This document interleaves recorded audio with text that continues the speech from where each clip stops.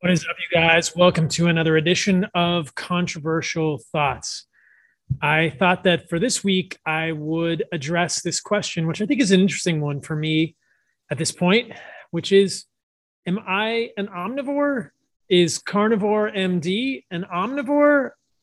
So let's dig into this. I want to start this with a little bit about my story, and then I want to tell you the story of two different hominid precursors, Paranthropus and Homo habilis or Homo erectus. But first, my story. So you guys may know this if you follow me for a while, but I grew up in a medical family. My dad was a physician. My mom was a nurse. I've always been fascinated by food and interactions between food and chronic illness. I had my own chronic illness, specifically eczema and asthma, conditions of atopy, which really hampered my ability to do the things I liked throughout my life. Whether it was jujitsu in medical school or surfing in residency, I had severe eczema at times based on what I believe were different foods that I was eating. So that was the genesis of my interest and the genesis of my carnivore diet experiment over 3 years ago now. I cut out all the plants from my diet and I ate only meat and organs and fat and salt and water for about a year and a half. And this was great. It really improved my eczema. It went away completely. I never had any recurrence of eczema unless I tried to introduce certain plant foods. For me specifically, it was squash that seemed to trigger my eczema when I reintroduced it. And things were great, except that long-term ketosis didn't work well for me. I've done previous videos about why I'm not a fan of long-term ketosis. And in short, it was that for me, it caused really severe electrolyte deficiencies, which manifested as heart palpitations, muscle cramps, and sleep disturbances. A lot of people get this. We hear emails from you guys and messages from you guys all the time at Heart and Soil.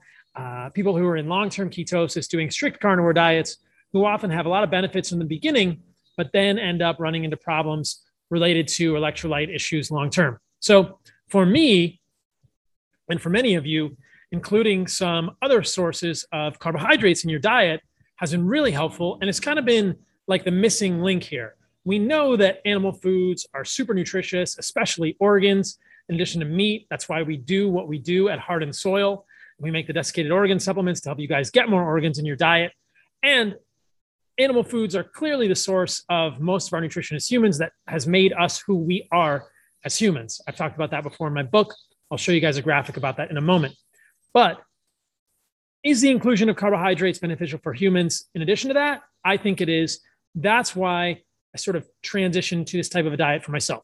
So the answer to the question is yes, I'm an omnivore.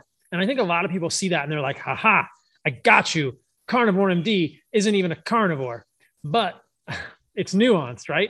I don't like to fall into these dogmatic perspectives, and my Carnivore MD handle isn't going away anytime soon.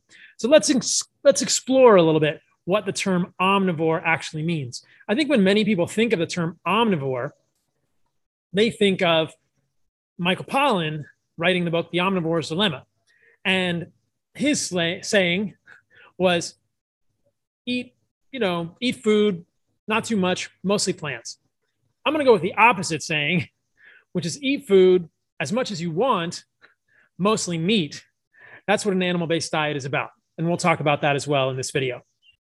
But I think that the first thing here, and the most important point of this video, is to understand that if you look at species on the earth, other than humans, and humans included in this, the term omnivore doesn't mean that a species eats the same amount of a wide variety of foods. An omnivore doesn't necessarily mean that you eat as much plants as you do animal foods and you just eat equal amounts of everything.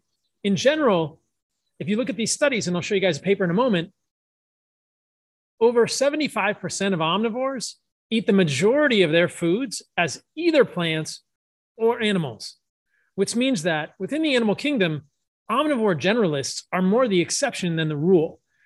Omnivores usually specialize and lean toward either animals or plants. So my assertion, my hypothesis here, and this is where the term animal-based comes from, is that humans are animal-based omnivores. So I want to show you this paper that I've talked about in the past. This one is from Mickey Bendor, who was on my podcast.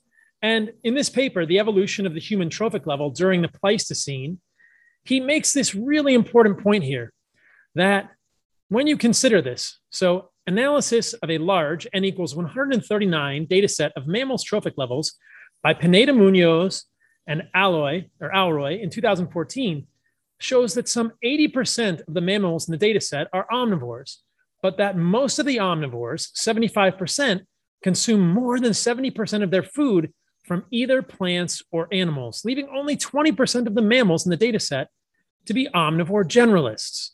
This is really, really important and really interesting.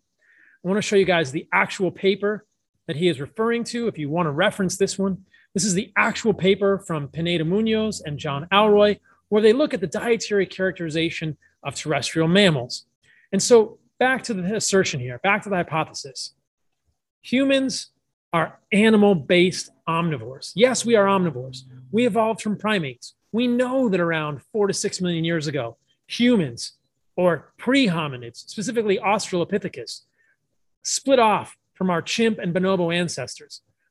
We have herbivorous omnivores as our lineage, but something happened and we shifted from being herbivorous omnivores to animal-based omnivores. I would even say carnivorous omnivores who eat the majority of their diet as animals. And that many trace to the origin of our rapidly expanding brain. And we see so many changes in human evolution as we move through Australopithecus to Homo habilis and Homo erectus, specifically shrinking of the large intestine, growth of the small intestine where more nutrient-rich foods like meat are absorbed.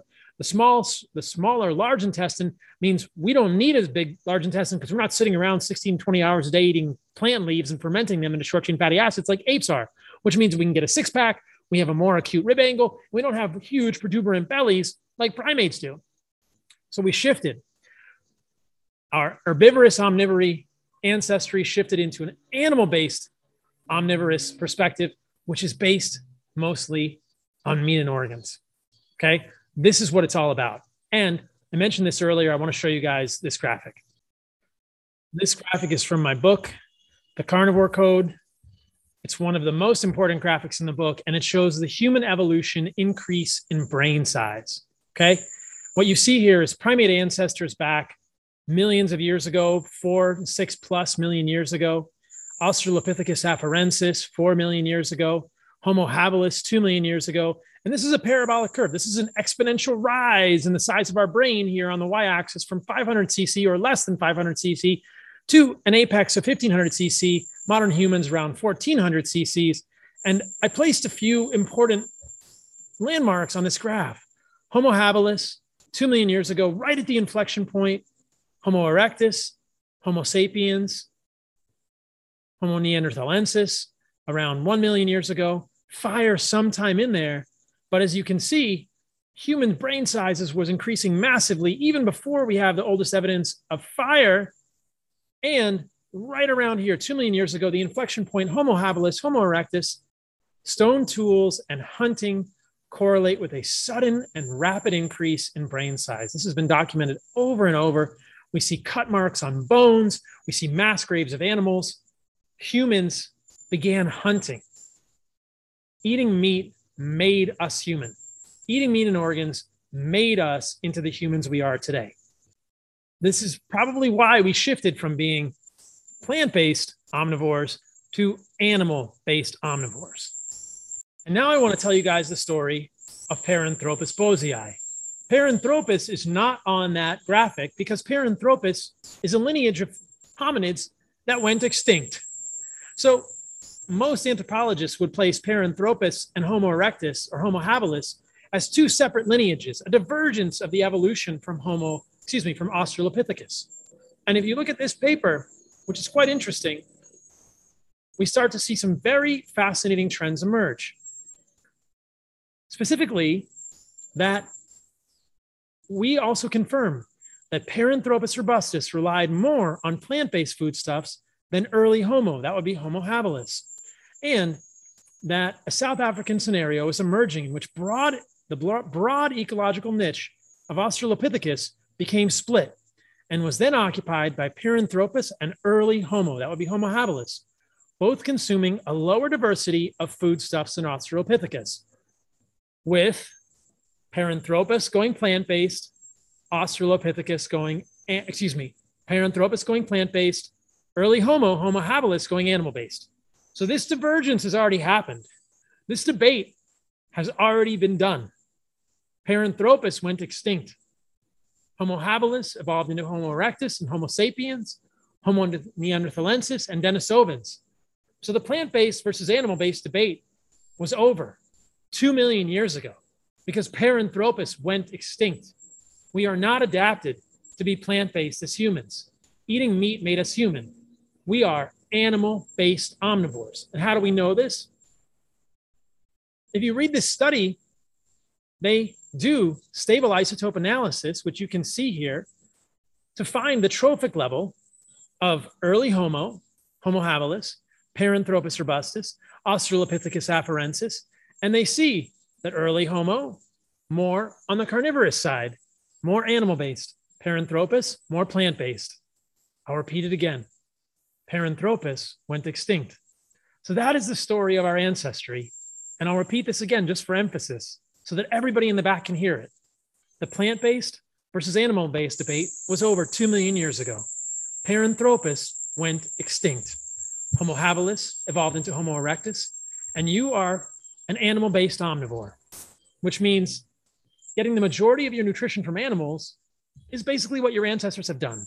This is what we saw with the Hadza when we were there in February in Tanzania. What is your favorite food? You ask them. It's meat. What do you dream about? Meat. How do you celebrate? We eat meat. What's the best day of your life? When we kill and eat the biggest animal and bring it back to the tribe. And they didn't just eat meat. They always eat the organs. They treasured the organs, which is why I know many of you don't want to eat liver or heart or any of the other things. That's why we do what we do at Heart and Soil. You can check us out at heartandsoil.co to get desiccated organs. We recently released Whole Package for guys, which has testicle and blood and liver, and Her Package for females. These are our super exciting new supplements. They're super popular. Her Package has ovary, fallopian tubes, and uterus, in addition to kidney and liver. The men's and women's supplements are the new ones we've got, but they're all amazing, and they're all going to get you unique nutrition that our ancestors have always had. What's your favorite food? Meat, say the Hadza. Meat and organs is what they do. That's what they mean. What's the best day of your life? The day that we kill and eat the biggest animal. Your ancestors were animal-based omnivores. So you better believe that Carnivore MD is an omnivore, but I'm not a generalist omnivore. I'm an animal-based omnivore. And I think that's consistent with our evolutionary lineage. I don't think we should get dogmatic and say, you're not carnivore because you eat fruit or you eat honey. I'm eating the majority of my diet as meat and organs and animal fat. I added carbohydrates back, as I told you in my story, because it resulted in massive improvements in my electrolyte balance, my overall health, my body temperature, my sleep, my libido, my muscle maintenance, my testosterone went up. It's having carbohydrates is something that our ancestors have always done too. We're omnivores, but we are animal-based omnivores. So hopefully that helps you guys. Hopefully that helps you understand the story and the lineage. And the next time somebody wants to talk to you about a plant-based diet, ask them if they've heard of Paranthropus robustus, who wasn't so robust, and explain to them how the plant-based versus animal-based debate was over 2 million years ago, and Paranthropus went extinct. Stay radical, guys.